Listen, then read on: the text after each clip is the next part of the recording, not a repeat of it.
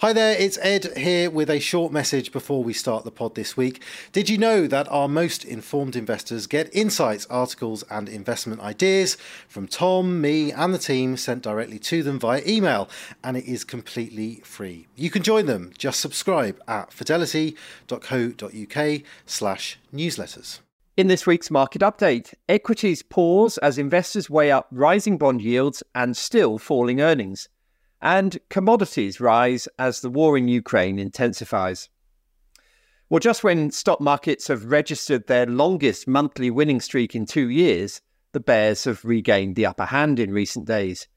July was the fifth month on the trot of rising share prices, with a 3.1% increase for the S&P 500 and even more for the tech-heavy Nasdaq index. But last week, the reality of rising bond yields and still falling earnings made the glass look suddenly half empty again. US shares fell on 4 of last week's 5 trading days as investors weighed weaker than expected jobs growth and a mixed bag of earnings from the giant tech stocks, which have driven the market higher so far this year.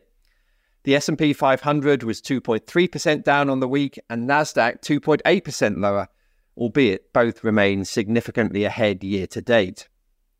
The 187,000 new jobs created in the non-farm payrolls report on Friday confirmed the suspicion that the labour market is finally cooling in the face of rising interest rates.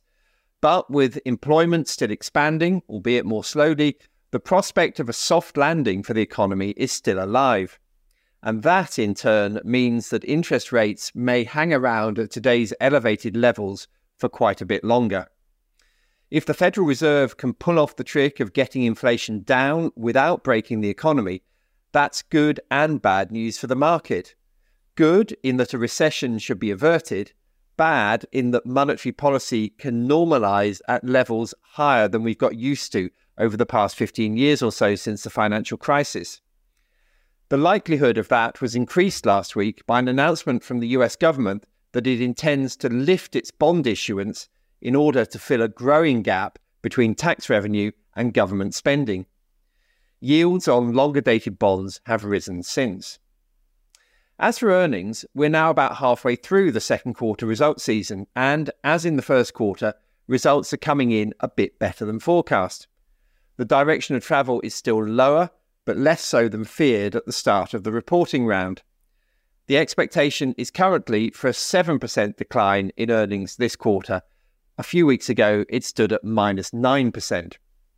That means that next year's expected double-digit rebound in earnings still looks plausible. So put all of that good and bad news together, and it argues that the rally in valuations that the markets enjoyed over the past 10 months since last October's low may well have run its course. At 20 times expected earnings, it's hard to see the multiple of earnings going much higher.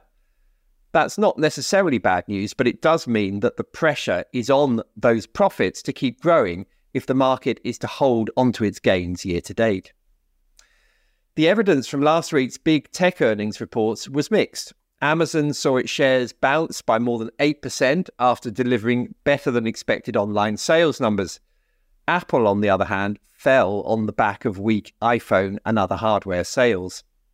The two companies are worth about 20% of the Nasdaq 100 index, and this two-way pull is therefore symptomatic of a market that's unsure where to head next.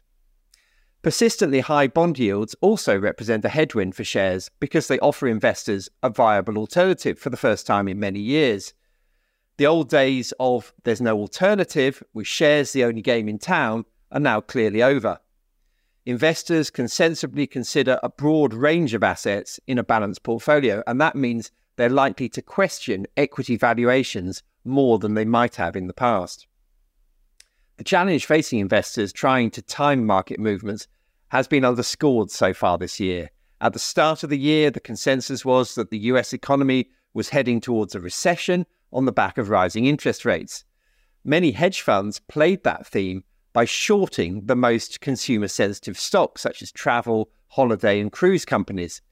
It's been a disastrous trade, with the likes of Carnival, Royal Caribbean and Airbnb rising sharply this year as consumers have proved much more resilient than expected in the face of rising rates. This underlines the difficulty of trying to time the market and to pick relative winners. Mr. Market has the ability to confound even the most experienced and expert investors.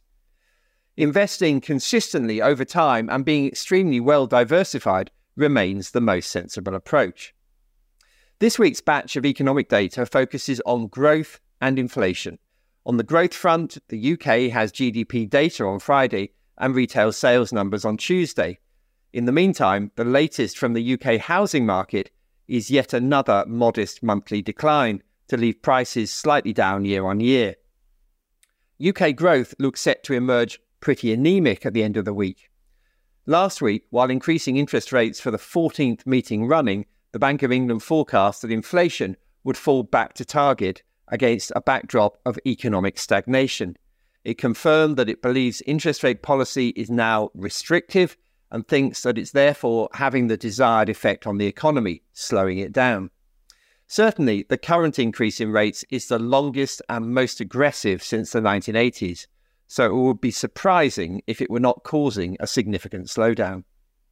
The bank thinks that if interest rates follow expectations, rising to 6% before falling from next year, then inflation will be back at the 2% target within 2 years. With demand still high and supply constrained, it's hard to see the circumstances in which a full-scale housing slump would ensue.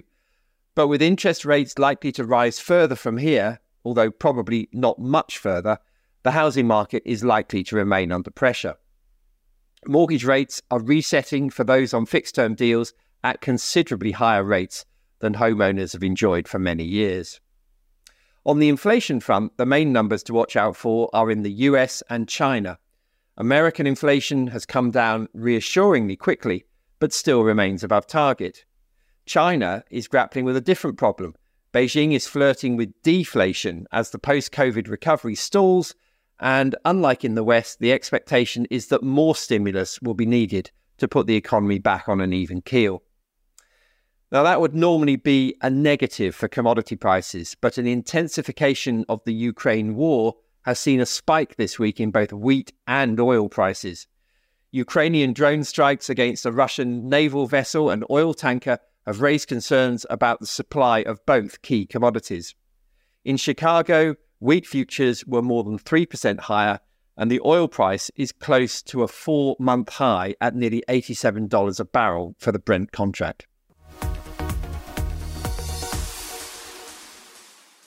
Please be aware the value of investments and the income from them can go down as well as up, so you may not get back what you invest. This information does not constitute investment advice and should not be used as the basis for any investment decision, nor should it be treated as a recommendation for any investment. Investors should also note that the views expressed may longer be current and may have already been acted upon. Reference to specific securities should not be construed as a recommendation to buy or sell these securities and is included for the purposes of illustration only. Fidelity Personal Investing does not give personal recommendations. If you are unsure about the suitability of an investment, you should speak to an authorised financial advisor. This podcast may not be reproduced or circulated without prior permission. It is meant for UK residents and does not constitute an offer or solicitation in any jurisdiction in which it may be unlawful to make such an offer or solicitation. No statements or representations made in this podcast are legally binding on Fidelity or the recipient. Issued by Financial Administration Services Limited, authorised and regulated in the UK by the Financial Conduct Authority. Fidelity, Fidelity International, the Fidelity International logo and F symbol are trademarks of FIL Limited.